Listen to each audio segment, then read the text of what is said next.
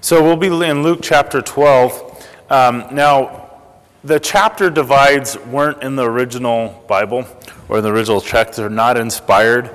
It's not like when they're penning the scripture, they go, okay, we're going to put verse 12 here and verse this. This was all put in there so you guys can figure out where you're at. Just as much, the chapter divides and all that are just as inspired as you people that have the tabs to cheat to what book it is. They're about the same level of inspiration. And so very much this kind of continues last week. If you remember last week, Jesus is invited to a dinner party, and he's at a Pharisee's house, and it was really bad for the dinner party because Jesus starts just calling them out on being hypocrites, putting on a show. These men that were the Pharisees and the law, those who studied the law, the if you would, the legalists to the point where they studied the law to the 10th degree and made all these other laws. Jesus just straight out calls them out because they had a lack of a heart. They did not have a relationship. There wasn't a real love for the Lord. They had a love for the laws, but not that relationship with God. And it was more based on their own works and their own performance, and their concern was not God and what God desired, but what man saw of them and what man thought of them. And so, verse 1, it says, "In the meantime, when an innumerable multitude of people gathered together so that they trampled one another, he began to say to his disciples, 'First of all, beware of the leaven of the Pharisees, which is hypocrisy.'" So the dinner party's going on. Jesus calls them out, and then the scribes are like, hey, you put us in that lost comment. So Jesus calls the scribes out too. And now this is making a commotion. Could you imagine in the middle of like an award ceremony, like you're talking about the red carpet, and here Jesus just walks by the side of the red carpet by not washing his hands. And then he goes into the ceremony, and he walks up on stage and grabs a mic and starts telling everybody how they're actors, because that's what the award shows generally are, a whole bunch of actors. So he's there, and he's going over these things, and so now, it was an award show, maybe, like much probably the ones today. I don't watch the award shows, so, but I do hear that they're getting watched less and less. So now everybody's interested, because this thing's blowing up into something, right? Because at the end of chapter 11, we have the Pharisees and stuff not repenting, not going, oh, we need a change, but now they're at a war of words with Jesus. They're looking to find something. At that point, they want to just not trap him. They want to trap him in something and put him on the cross. They want to be done with this guy, right? They're trying to come up with a way to destroy him. And so all these accusations are going back, and it says they couldn't get Jesus to slip up, so Jesus must have been answering them. And so now there's a crowd coming, and it's like, I can't, it's like, junior high or something, fight, and everybody's running and trampling each other to go see, this fight. It's like, now we don't have to go anywhere. Everybody just probably turns on their phone, right, in the school. Have you ever thought about that? Like my generation, you had to actually run to go see the fight. Now you just find whoever's streaming it, right? I'm just a different thought. But, but they're trampling people. I mean, I don't know if you guys, I've never been in a crowd where people are actually getting trampled. That's rough. I mean, so you have the scene, right? And then Jesus begins to say to his disciples, first of all, beware of the leaven of the Pharisees, which is hypocrisy. Now, these are his disciples, and he's warning them of being a hypocrite just as much as the Pharisees. Wait a minute, but these are his disciples, right? I mean, and so it's like, this thing isn't just dangerous because you see it, but it's a danger to us as believers. It's a danger to the church. And generally, you see this, and it creeps into the church. You'll see a movement begin and everything else, and then it ends up a list of rules and a list of things, and that ministry ends up dying, and it changes and goes away. You can see it all throughout church history. Great movements where God used a man, and that man ended up becoming a movement of men with a heart to seek God, back to the gospel, back to the truth of the gospel, and then it changes to where that ministry grows into something, and they want to make it a machine. Now it's got to be formatted. We got to put this movement into a machine to where the do's and don'ts, all the rules come out for that ministry. And then it goes from that to a monument. You'll have the buildings left behind of this great movement. You look at all over Europe, there are huge churches left. Martin Luther and these men that were used, now this ministry becomes a monument. And that's always been a concern and a danger, if you would, of every ministry. And even Chuck mentioned it. He goes, hey, Calvary Chapels, we're non-denominational. We said we're the biggest non-denominational denomination. And what it is it's really based on relationship. There isn't anybody, the responsibility of this fellowship relies on the board of this fellowship.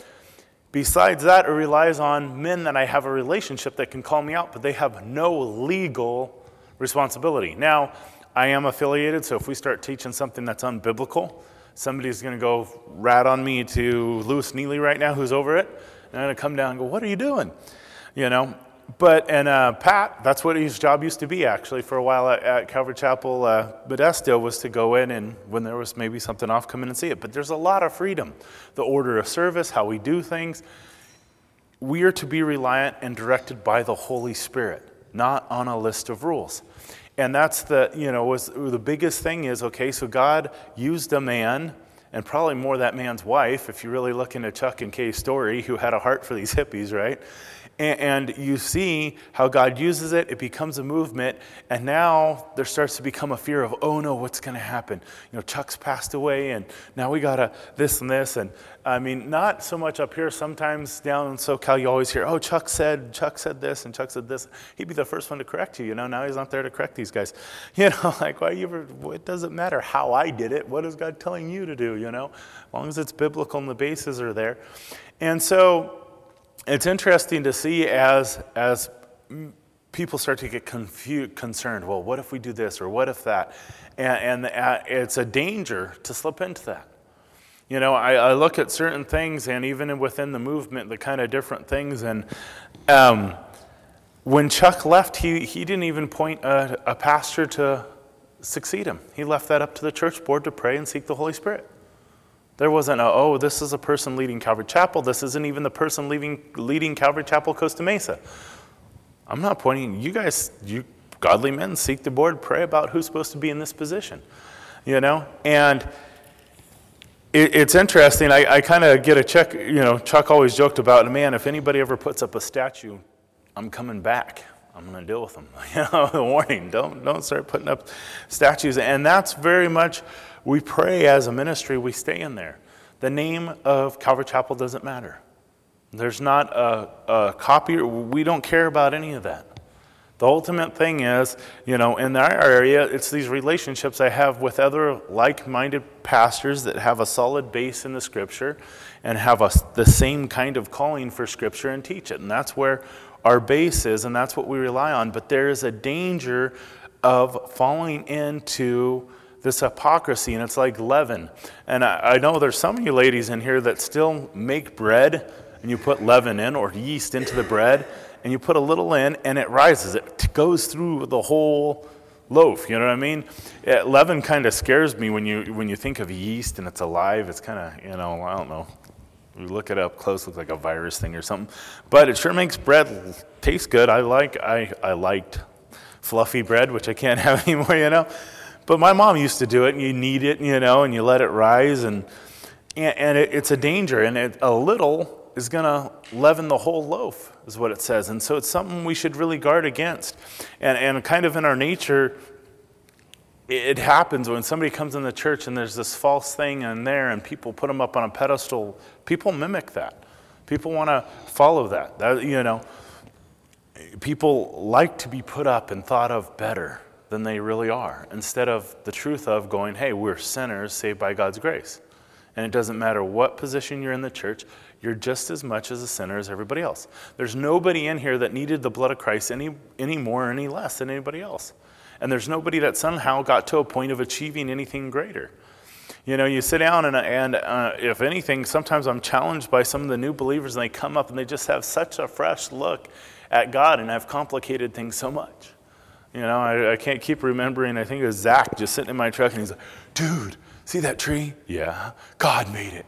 Just all excited, like just the reality of walking in that and just sitting there going, man, I wish I just had that joy for the basic things. I'm sitting here stressing out all about this, and he's just, wow, there's a tree God made.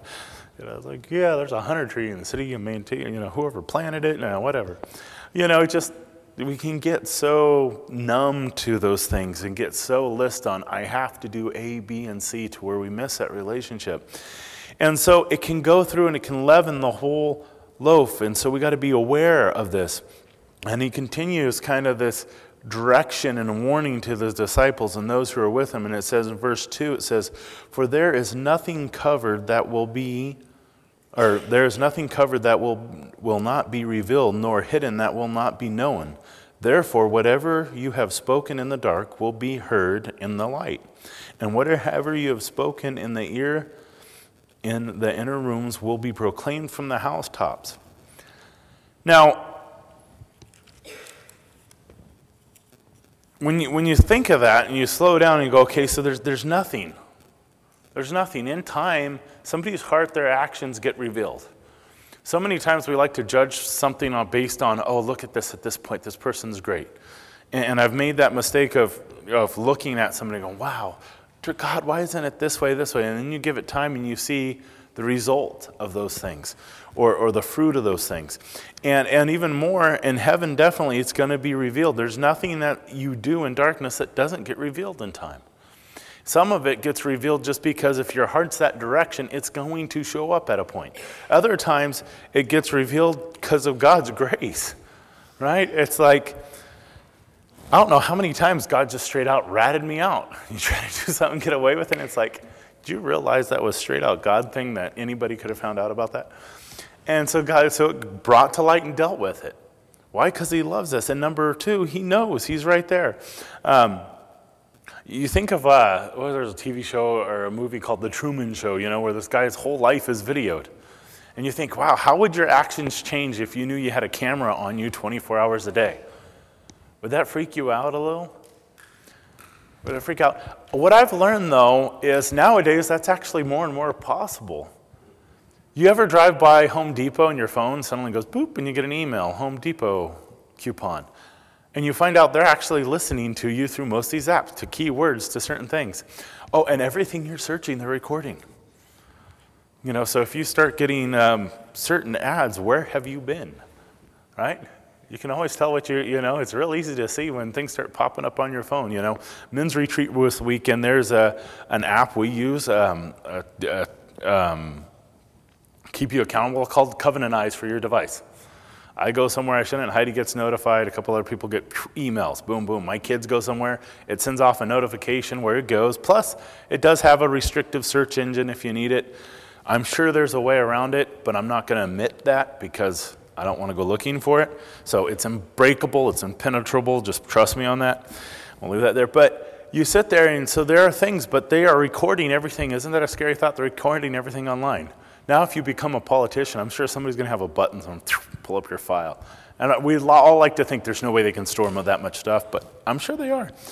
And certain things. I really want to know, though, it's like, I'm trying to figure out what I've been searching, because there was like a time 4 years ago, and me and Heidi both, suddenly we started getting scooter store ads, and ads for like hair loss and things like that. It's like, did you know we were getting a 40 or what? I mean, that's how you know you're old. When whatever search engine you're using or whatever you search is old stuff. They're like, okay, you still have Facebook, you don't use Twitter. Obviously, you need a scooter to ride around on. I mean, something. How do they, maybe a little early or premature, or maybe they just know what I buy.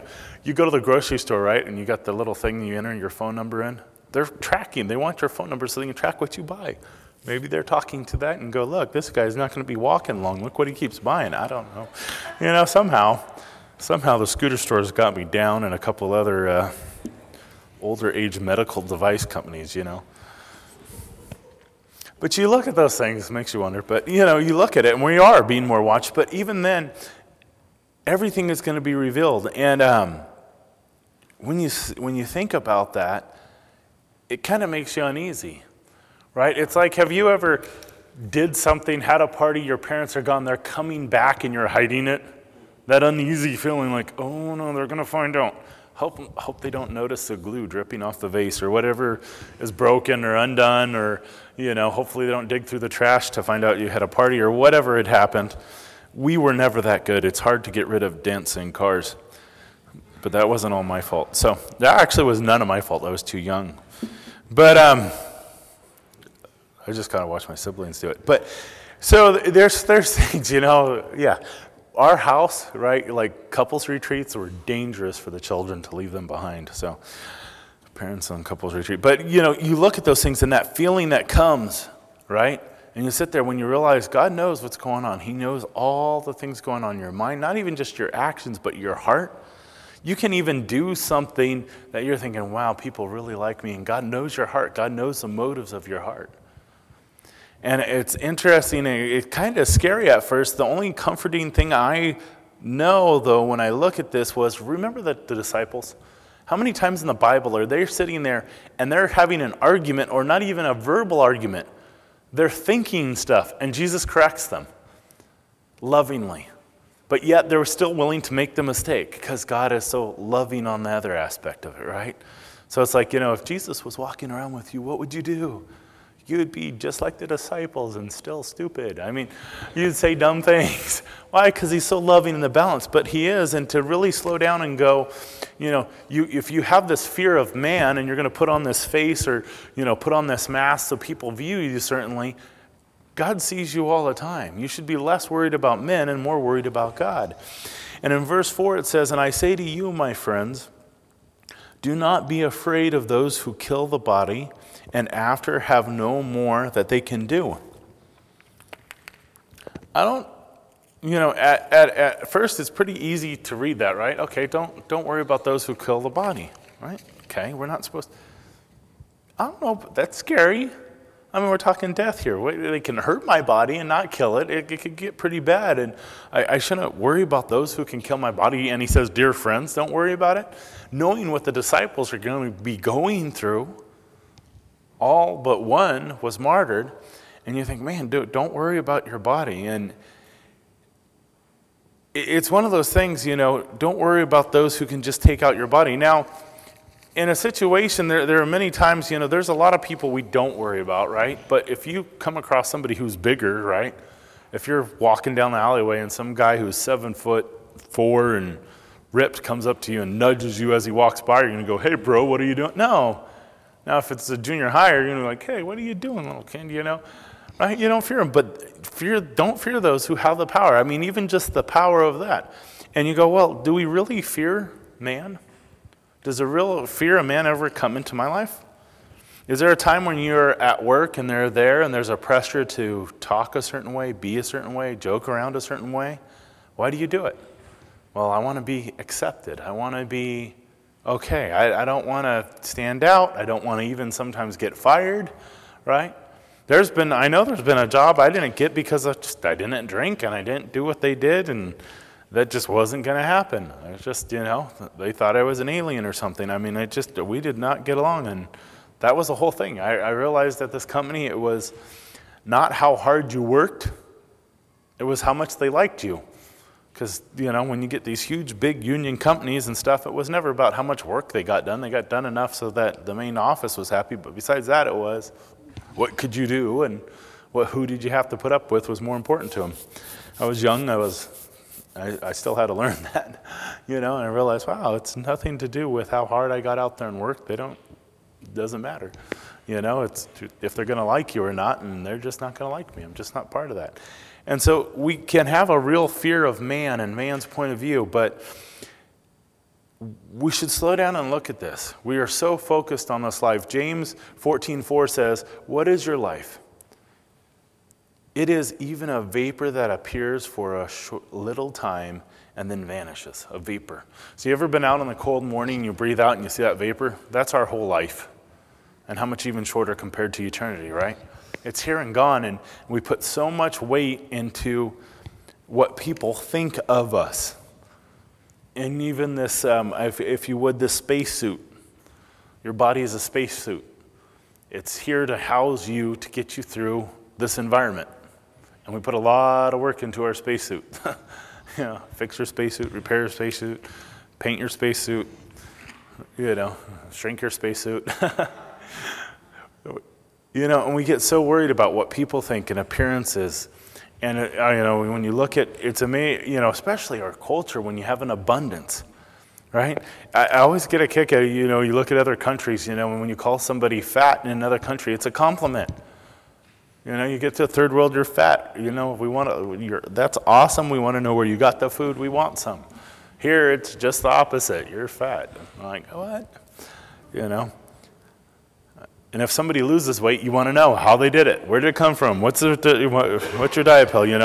Everybody goes, wow, you look so, and it's kind of funny because people are like, and it's somebody yesterday, we're out in front of the post office, and she Tim? I said, yeah. She goes, wow, you look different. I said, yeah, I lost a lot of weight. She goes, I didn't want to say that.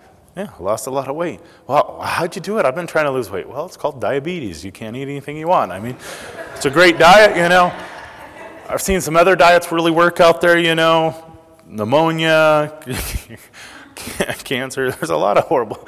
You don't want to do it this way, Maybe write a book, Element Diets. Yeah, I tell you, sometimes you sit there, but they want to know, how did you get skinny? Totally opposite in the other country. If you showed up skinnier, they wouldn't want to know. They're like, wait, maybe they would. I don't want to go where you were. Where'd you come from? But our life, it's short. And the amazing thing is, though, if you have a little person who's unthreatening come up to you, right, and threaten your life, you're like, whatever, I can beat you, I can take you, I'm not worried about my life. What puts that in perspective is when somebody bigger comes along, right? If there's a little guy there and he's threatening your life, okay, don't worry about that. But if a big guy comes along, you're going to worry about that. Well, let's look at verse 5. But I will show you whom you should fear. Fear him who after he has killed has the power to cast you into hell. Yes, I say to you, fear him. Ooh, right? You're worried about men and men's opinion. I'd be a lot less worried about them and worried about the people or God who can send you to hell and the power to cast you into hell. And it's interesting, the word, the fear of the Lord. If we go to Proverbs in 9, Proverbs 9:10 says, the fear of the Lord is the beginning of wisdom, and the knowledge of the Holy One is understanding. And you think of fearing God, right? So, this is kind of gets uncomfortable going, okay, now God knows everything. Everything's going to be revealed and you should fear him, right? It is scary, but the reason is just as much as your parents coming back home and catching you do something you shouldn't, there's a fear. There's a fear why? Because they don't like you and they're going to be mean? No, because they love you and there's going to be correction if you did something wrong. Now, if you didn't do anything wrong while they're gone, is there any fear? No. We should fear the Lord because he's a loving God. He's going to be faithful to discipline us. And he's the biggest guy on the block. Eternity is a lot longer than how long we're going to last here. And you think about the men that actually needed to hear this who were sitting here. Think of the disciples. Think of Peter, right? Peter's sitting there and fearing men. He gets arrested, he gets thrown in jail, right? And he's there and he is so stressed out, which this even applies later, because we're going to get to it, when you get arrested in my name or for me, don't worry, the Holy Spirit's going to give you what to say, right? So the day he gets arrested, he gets thrown in jail, he's possibly be killed and all that's put to death. And where did we find Peter? Where was he? Oh yeah, that's right. He was sleeping, and sleeping so deep that when an angel came and freed him, got him outside, and he's down the street, he's out of the prison and sitting there, he's still waking up going, hey, wait a minute, this ain't a dream. What am I doing here? That's sleeping pretty deep. I don't know about you guys. If I was in jail for anything, since I've never been, I wouldn't be sleeping very deep. The beds aren't comfortable, I don't think. Don't want to find out. I'm just not going to be that asleep where it's going to, I can't even wake you up, especially an angel can't get you awake. Drag you outside and you're standing there, you're barefoot looking around going, what the heck, where am I at? It's amazing to see to where, their eternity, their life, and what they viewed of their life was so temporal, right? So temporal. They had such a different perspective. And so it's interesting to see, though, because you think of these guys and go, wow, the amount of faith they had to have and all this. Could you imagine just if you were walking with somebody, you were the disciple, you loved them and everything else, you watch them crucified, you watch them die, you watch them buried, and then you walk and you eat with them again. What a clear example of no power over death, right? Where this would make this so much easier to live, right? That's where I think they kind of got, I agree they're very much regular men. There isn't something that great about these men God chose in that sense, Definitely, I've heard them called the B apostles way more than the A apostles. But at this point, I think they got an advantage over us, right? Because it's like, you just realize how no power over death is there, In Psalms, it says, in Psalms 34:8, it says, "O taste and see that the Lord is good. Blessed is the man who trusts in him. O fear the Lord, you saints. There is no what to those who fear him. Or there is no want to those who fear him." So, there's no want to those who fear him. The fear of the Lord keeps us safe. The fear of your parents keep you safe. The fear of, if I do this, a wood spoon's coming out, or the fear is there's going to be punishment. And the fear of the Lord should be healthy in your life. When you're sitting there and you feel this pressure from men, do you fear them or do you fear the Lord? And that's where hypocrisy begins, is not the concern of God at all anymore. It's the concern of what men think. If you're concerned about what God thinks, it's there. And there's a balance between, going, because we could come off and go, okay, well, I don't want to be a hypocrite. So I'm just going to be the same person, same sinful person I am everywhere there. So, when I come into church and I cuss at work, I'm going to be cussing here, and that way I'm not I'm not a hypocrite that way, right? No, you better fear the Lord, right? He calls us to be righteous. But I'm not a hypocrite.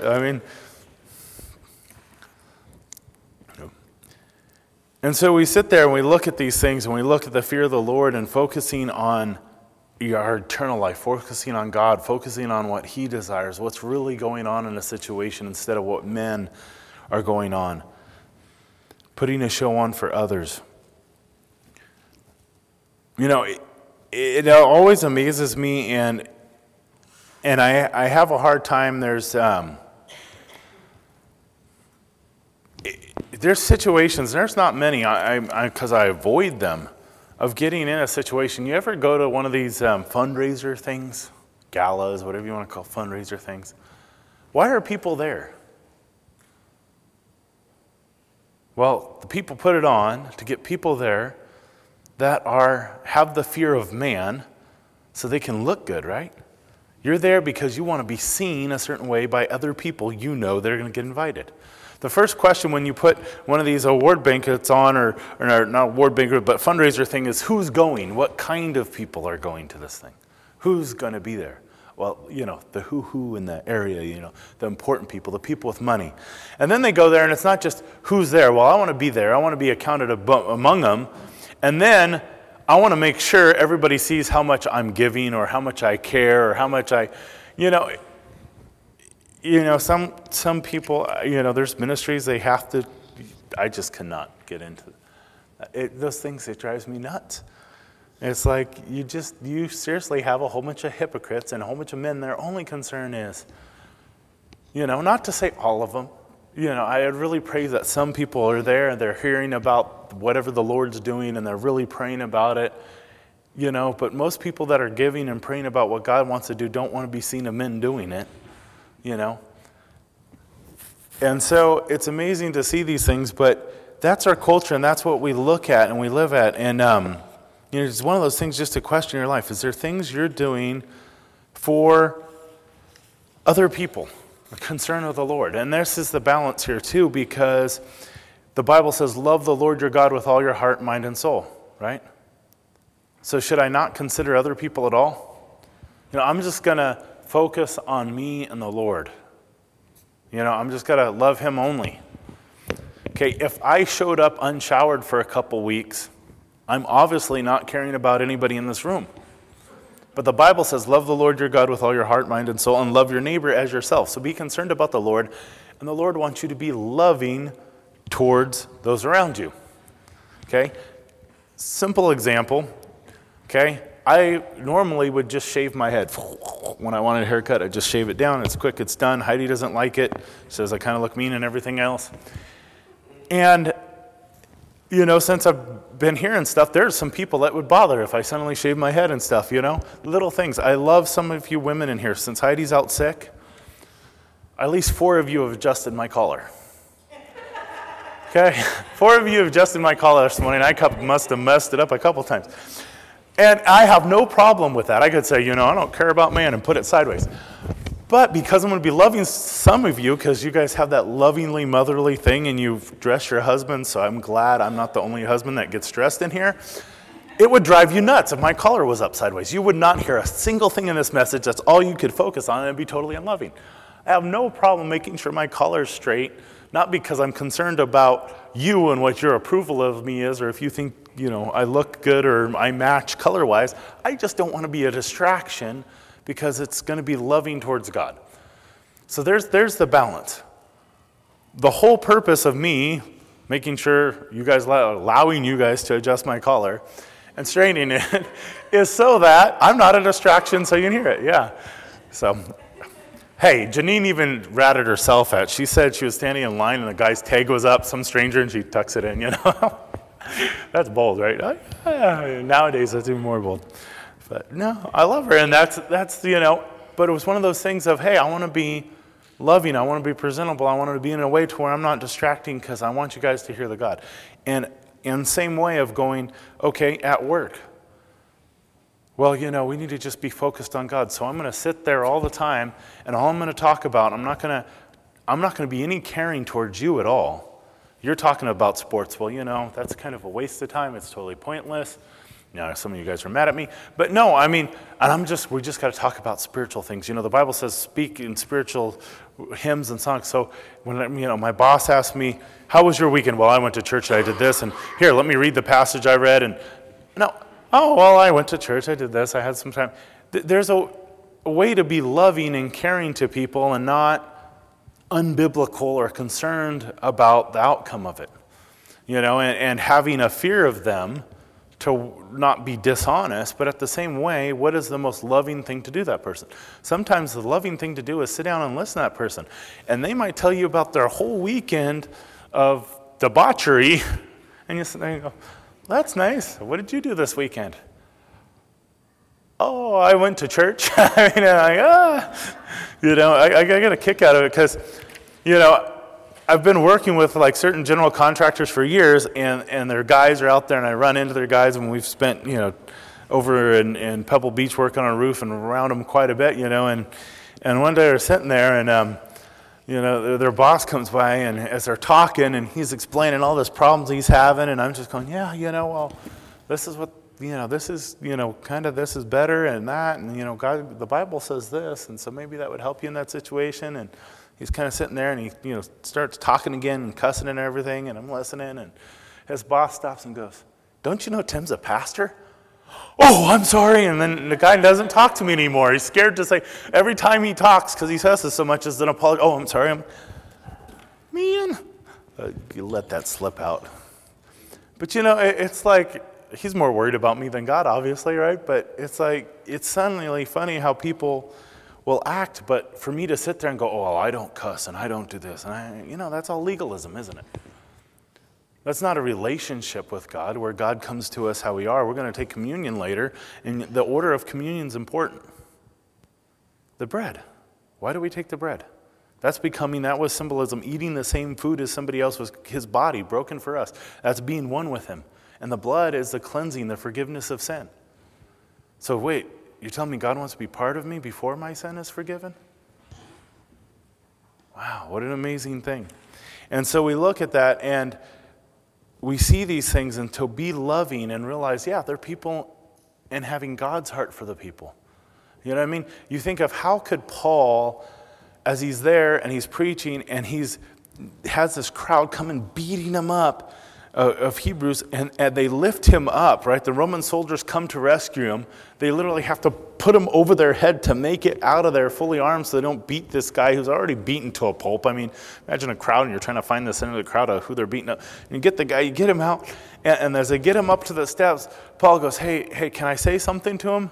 Thinking the Roman general goes, yeah, maybe it was misunderstanding. He's going to correct it. He's going to calm down this mob. And they put Paul down, he turns around in Hebrew and he starts preaching the gospel to him, right? Makes it well worse. But you know what I mean? It's like, whoa, there's no fear. What's his concern? Man, who gave me that right hook? I want to give it back to him. I mean, I can't believe that guy kicked me. No, I mean, you know, we can all be guilty of that. I don't think I'd have to be full of the Holy Spirit, you know. Maybe I need to pray more before I go all her airsoft. Man, when somebody is like, especially these guys, little kids, if they don't call their shots, that's fine. Man, but when you have your team gear on and you shoot me, you don't call your shot, I get, no. You know, no gracious at all. I mean, but here Paul gets beat up, he's there, he's full of Holy Spirit, sharing. It's awesome to see those things. And so, verse 6. Are not five sparrows sold for 2 copper coins, and not one of them is forgotten before God? But the very hairs of your head are all numbered. Do not fear, therefore, you are more valuable than many sparrows. So sparrows were a cheap meal. They didn't have much meat on them. You got these little birds that could be bought very cheaply. I don't know what the comparison would be, you know, tacos at Taco Bell or something, you know, or the little 99-cent cheeseburgers or whatever. They were very little cost, but yet God knew the value of them. God even knows those, and how much more valuable are those in you. And it says, you know, the numbers, your hairs are numbered, not that he's numbered like he's keeping count per se. Oh, you lost one, we're down one, we're up one, or none of that, you know. Or that, you know, how many migrated from your head to your beard, and, or, you know. I like Grave Glory goes, yeah, the beach is always getting bigger, you know. And you sit there, but that he actually had numbered, right? So like when you lose one, he's like, oh, that's number 3032 fell out. You know, that's number 5 fell out. You know, he knows you that intimately. It's amazing though. You know, sometimes Bible scholars, drives me out. Some people get there and go, you really think God knows how many hairs that he's paying attention? This is like figuratively that he cares. He doesn't actually know.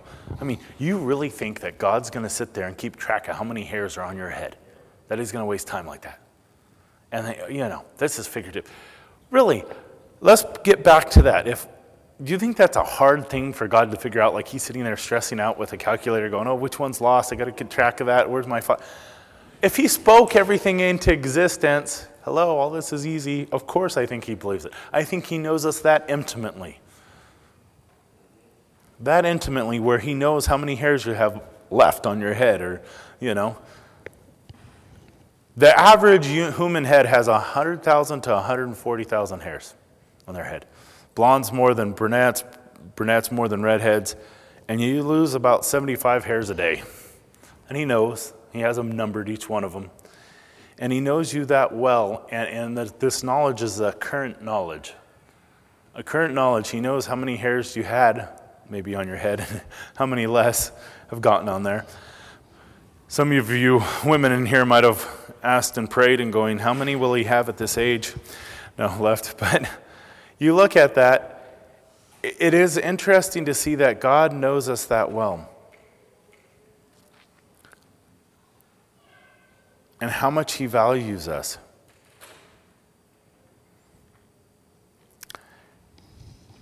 And it's a fear when you realize that he values you that much. So you kind of have this fear and then do not fear, right? Fear the Lord because he has control over your eternal destiny. But then we have here, he values you so much, therefore, it says, do not fear, therefore, because you're of more value than those. So here, fear the Lord because he has this power, but yet the balance of not fearing you. Why? Because he values us. Because, you know, if you think of, man, all the things I think, all the areas I blow it, and all the things, man, if I was God, it had nothing to do with me. And he goes, no, I value you so much. I value you so much, I was willing to come and I died for your sin. God knows you. God knows your hairs. God knows every evil thought you have, every evil intention of your heart. And he still loves you. You go, how can God know me so well? All the evil thoughts and all those things, and my sin, and he still loves me? Well, he doesn't even just know your sin like I know of your sin. He's paid for it. Isn't that a hard thing to grasp? He doesn't even just know your sin. He's paid the price for it. And he still loves us. You know, there should be a good response to that. The right response to that. You know, some people go, the right response is, God loves me anyways, I'm going to continue to sin. You imagine that? You get home, your 10-year-old took out your car for a drive. Dad gets home and goes, gosh, man, I'm going to have to pay to fix this car. I can't believe you damaged it. Man, son, I forgive you. I'm going to take care of it. And the son goes, cool, Dad. Boom, hit something again. You paying for that one too? I mean, that's not a right response, right? It's like, my 10-year-old crashes a car. They're not driving till they're 35 and I let them out of the basement. No, I mean, that's our response, not God's. You look there and you see these things, and to know that he has paid for it. You know, one of the hardest things I think I've seen and hardest thing to comprehend is when we fall and we've been in ministry. When you've had this relationship and you fall. You look at Peter, who denies Christ 3 times, right? And as we get in this next section, confess me before men and I'll confess you in heaven before the Father. And you see him, but yet he fell. He struggled in that area. There was a time. And as believers, when you fall and you realize that God knows you, but he doesn't even just know you now. He knows what you're going to do in the future. He knows the sin you're going to do in the future and pay for it.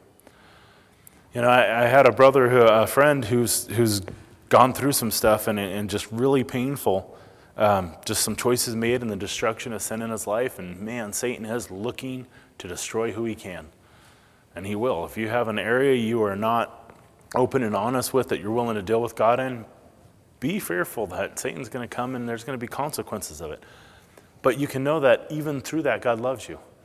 I was talking to him going, can you remember when God used you so greatly? Yeah. And yet he knew this was going to happen. Now you see no fruit of it. You see this destruction. You see it as horrible. You would do anything to change it. You would rather die than put the people you've put through it. But yet God already saw that coming and still used you beforehand. So there's never a point you can get to where it's like God's love isn't there. You don't ever going to need the blood of Christ any more and any less than any other time in your life. He loves you. His love is consistent. It is unchanging. And so, yes, he knows you. He knows your sin. He intimately knows your sin because he's paid for it, but he loves you. Not to say there isn't consequences of our sin, I might, if you crash the car, I'll forgive you, but you will live in the basement. The consequences of sin. But you look, in verse 8 it says, also I say to you, whoever confesses me before men, him the Son of Man will also confess before the angels. It's interesting here that Jesus didn't say, deny me in your heart and deny me in your mind, and I will deny you in heaven. No, if it's actions, right? Before men. Isn't that interesting? It's not even a hard action. How many of these guys, these Pharisees, confess God openly? Right? But many times we sit there and go, wow, whoever even in your own public life denies me, right, before men, if you confess me before men, I'm going to confess you in heaven. And it's just interesting that, you look at that and you look at even this outward reaction, right? This outward heart. And then he'll get even into the heart of these things in a minute. But it's what amazes me in this scripture is not that we confess him before men. Because who knows the motive of your heart, right? Somebody's heart. But what's amazing is that God's willing to confess us before angels. Yeah, he's mine. You ever have one of your kids in a sport, and your kid's not good at that sport? And you're sitting there, and the parents are on the bench, are like, oh, which one's yours? Oh, I just was walking by and wanted to see what was going on. No, see that one out there? Yes, the one playing in the dirt. The one that the ball just rolled past, that he's still not getting it. That's mine. I mean, right? The one is totally the one that just took the football and ran it the other way. Yeah, that's my boy. No, I mean, you look at that, right? If I was God, I wouldn't go, yeah, see that guy? I know him. They're like, yeah. They didn't have a choice. I died for the whole world. He was in the list. It was take them all or couldn't leave one out. So, I mean, isn't that amazing that he's willing to confess us? Like, okay, I have no problem confessing him. Anybody, okay, we got a totally loving, awesome God. Wait a minute, I don't know if I want to confess that. Really? But that he's willing to confess us and say, yeah, he's mine. They're mine.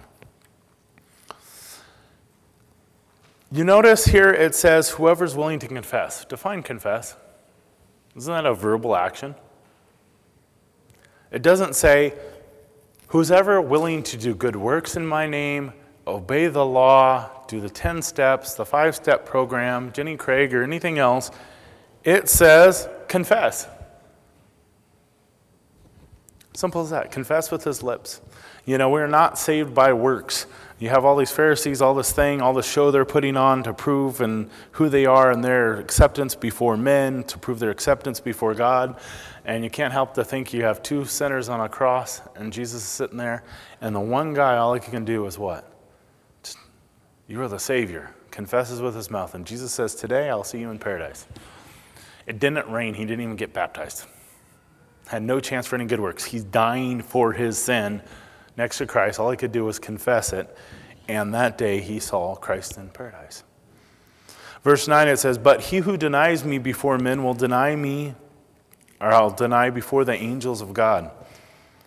Man, talk about a warning. Denying me. But actually that isn't the sin that's unforgivable, right? Denying it, right? Peter denied him 3 times. And this, when it says denying, that word is in the imperative or imperfect sense, means denying and continuing denying, like an unending denying. So you're denying him and you're not stopping. There's no end in sight. Same thing with this word blasphemy. And here in verse 10 it says, and anyone who speaks a word against the Son of Man, it will be forgiven him. But to him who blasphemes, again, is doing it and continues to do it without a stop, against the Holy Spirit, it will not be forgiven him. The Holy Spirit, who? The Holy Spirit only testifies of Jesus. Who Jesus is. I like the way it said, the blasphemy of the Holy Spirit will never be forgiven, not because it is a sin too big for God to forgive, but because it is an attitude of the heart that cares nothing for God's forgiveness. It never has forgiveness because it never wants God's forgiveness. It might want forgiveness, but only on its own terms, never God's way. You might want forgiveness in those things, but there's only one way. That's through Jesus, through the cross, through God's plan. You cannot get there on your own. No matter how religious you are, no matter what front you put on, there's only one way to be forgiven and have that relationship with God. And it's not that sin is not forgivable, not that can't change. Think of Saul of Tarsus. We were talking earlier, it's very possible that dinner party, and at this point, Saul of Tarsus is there. Okay, was he a blasphemer? Yeah. He caused Christians to blaspheme and put them to death. Right? And here he becomes Paul. Why? Because he stopped. God confronted him, changed. He stopped blaspheming God. He was forgiven. And I wonder if the first part of that verse right there was just for him in that group. Anyone who speaks a word against the Son of Man, it will be forgiven him. You can speak a word against it. You can be against me. You can be here, hate me, and want to put me to death right now. But if you continue this for the rest of your life and you continue to harden your heart and you go out that way, there's no hope for you. That's the only thing that is unforgivable. In all of Scripture, there is only one thing that is unforgivable. It's that. It's not based on our performance. It's all that free gift. Now, as a believer, okay, you think of things and how we have blaspheming. People go, oh no, did I blow it? Did I blaspheme? It's that continual thing. As a believer, there's a scripture that says, let no corrupt word proceed from your mouth, but what is good and necessary for edification, that it may impart grace to the hearer. And do not grieve the Holy Spirit by whom you were sealed in the day of redemption. So yeah, you can go out and grieve the Holy Spirit, but if you're worried about the Holy Spirit, if you're sitting here and you're worried if, God, man, have I blasphemed the Holy Spirit? I was at work at that one time and that guy asked me and I just totally blew it. I didn't confess Christ. Oh no, I'm going to hell and I'm blaspheming. No, if you're worried, obviously you haven't blasphemed it because the Holy Spirit's working on you right now, right? You're not denying the work of the Holy Spirit when you're worried about him. Kind of simple, Some will say that. Some will say, hey, if you're not out actively sharing the gospel and doing works, right? If you're not going door to door with your other elder on a bicycle, you're blaspheming the Holy Spirit. Stop. That's not what it's talking about. We can grieve the Holy Spirit, and it's definitely not a situation you want to be in, because you should fear God, and he's a loving Father, and his wood spoon is big. There's a cost to sin, but he's also very loving and gracious. Verse 11, now when they bring you into the synagogue and the magistrates and the authorities, do not worry about what you should answer or what you should say, for the Holy Spirit will teach you in that very hour what you ought to say. There's going to be times where you're going to be brought into a situation for your belief. And it says people of authority. Authorities, right? Your boss can be authority. You're getting brought in before being a Christian because you have a certain point of view. Don't sit there and stress about it. Think about, oh yeah, Peter was sleeping. Angels had to wake him up.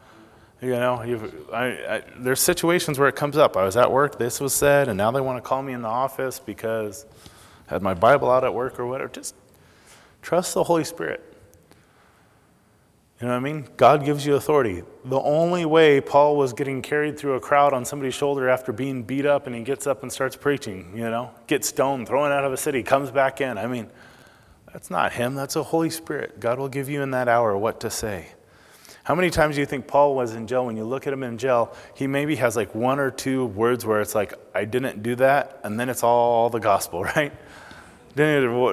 Not a very good thing. But when you look at the laws and you look at authority and you look at the Word of God and the laws, and here you have these Pharisees and scribes that were there to represent the law. You go, well, isn't the law good? Shouldn't we obey the law? Shouldn't that take thing? Now, a simple question. When you have a law, is it sufficient? Is there a law that you could write out that would be sufficient? Murder, right? That should be pretty cut forward, right? Murder should be wrong, right? In all cases, is murder bad? What if they're trying to kill you first? What if, right? There's a whole slew of things that suddenly that law has to be what? Interpreted. Well, who interprets that law? Who makes a judgment call on that?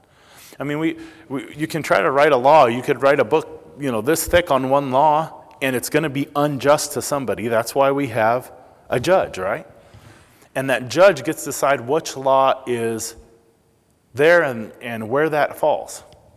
So yes, we love the Word of God. We can believe in the Word of God. We can trust the Word of God. It is, all Scripture is, beneficial, constructive, good for doctrine.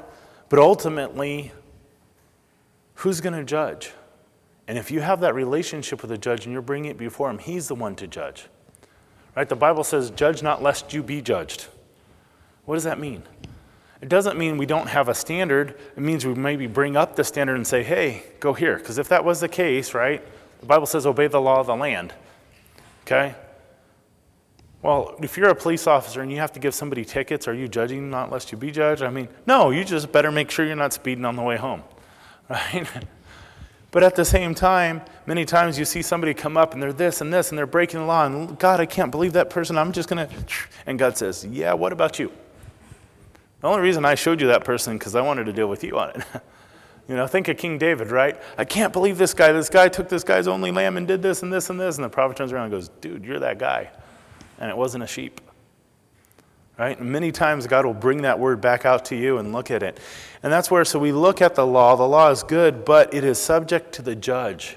The judge is the one that makes the final call. Christ is that judge. Many times you'll see legalism come in and you look at this. Hypocrisy ends up becoming legalism in the church every time. When you get legalist, then you get hypocrisy. Why? Because you cannot live up to the standard of the law. We could not live up to the standard of the Old Testament. What came in to replace the Old Testament was God's grace. Why? So we can't go from the Old Testament law and now start applying a New Testament law and standards of what you should do and do not, and then even add our traditions on it, no smoking, no drinking, or, being around girls that do, or whatever some of the older saints. You can't do that. It becomes legalism. It becomes wrong. It becomes works. And many times the whole thing with legalism is, instead of me having to go and have a relationship with Christ and listen and speak into him, just give me the check-off list so I can get my list done and go down the way and I can prove how good I am, Lord. It's saying, hey, God, your blood is not good enough. It's not good enough. I just want to prove that I'm good enough. You're not good enough. You're never going to be good enough. That's why he was good enough for us. That's why the Old Testament had to pass away. There was none that were going to fall under that. You realize, you look at the first century church, right? You had all these emperors of Rome, right? And the persecution, all these Christians dying. Horrible, right? Do you know what was worse than that? What was more destructive than that? There was this legalistic group after that called the Catholic Church, and they put more Christ, grace professing Christians to death than the Roman emperors ever did. The most destructive thing to Bible relationship believing Christians has been legalism in the name of Christ. In our lives, make sure the easiest way to guard against legalism is opening your Bible, daily devotion, going, God, change me. Change me. How does this apply to me? Not, God, I want to study your word. How does this apply to everybody else around me? My wife, my kid. No. How does this apply to me? How do I have to change? How do I love my wife and kids better? How do I love my boss better? Not, give me a sword so I can go out and I'm really going to get my boss for this or that or this. No. God, change me. That's the best way to deal with legalism. God, I want this relationship with you. You change me. Show me how to love these people. And if we're to share anything is, you know what? I'm a sinner. I'm messed up and I blow it and I don't always make the law, but God loves me. He's willing to work through that. Let me show you the scripture and let me show you how God's grace works. We are under the law of grace.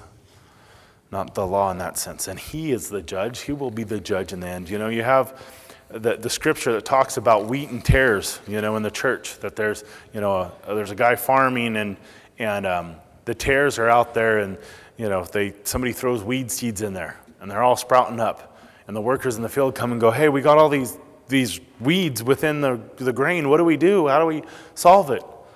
And he goes, we'll go out there, we'll rip them out. And they go, no, leave them alone. Leave them alone. Leave the tares alone. When the harvest comes in, the people that harvest, that's when it will get sorted out. In the church, there are going to be hypocrites, fakers in the church. And it's not our job to root them out. I don't want your list after service of who you feel. Hey, we got, this guy I just don't know about. It's not nice to talk about me that way anyways. No. Right? But that's up to God and the Holy Spirit. If the worship team would come forward as I pray, we're going to take communion this morning. Dear God, we thank you for your word. We thank you for who you are and that we get to know who you are and that you claim us as yours. That you're willing to admit that us, me, this group of misfits, Father, and just me, Father, that you're willing to admit that you know me, that you love me, And you're still willing to admit that even though you know every thought I have, every sin I have committed and will commit, and you don't not just willing to admit who I am, but you still love me, Father. What an awesome and amazing thing. Thank you for your word. Amen.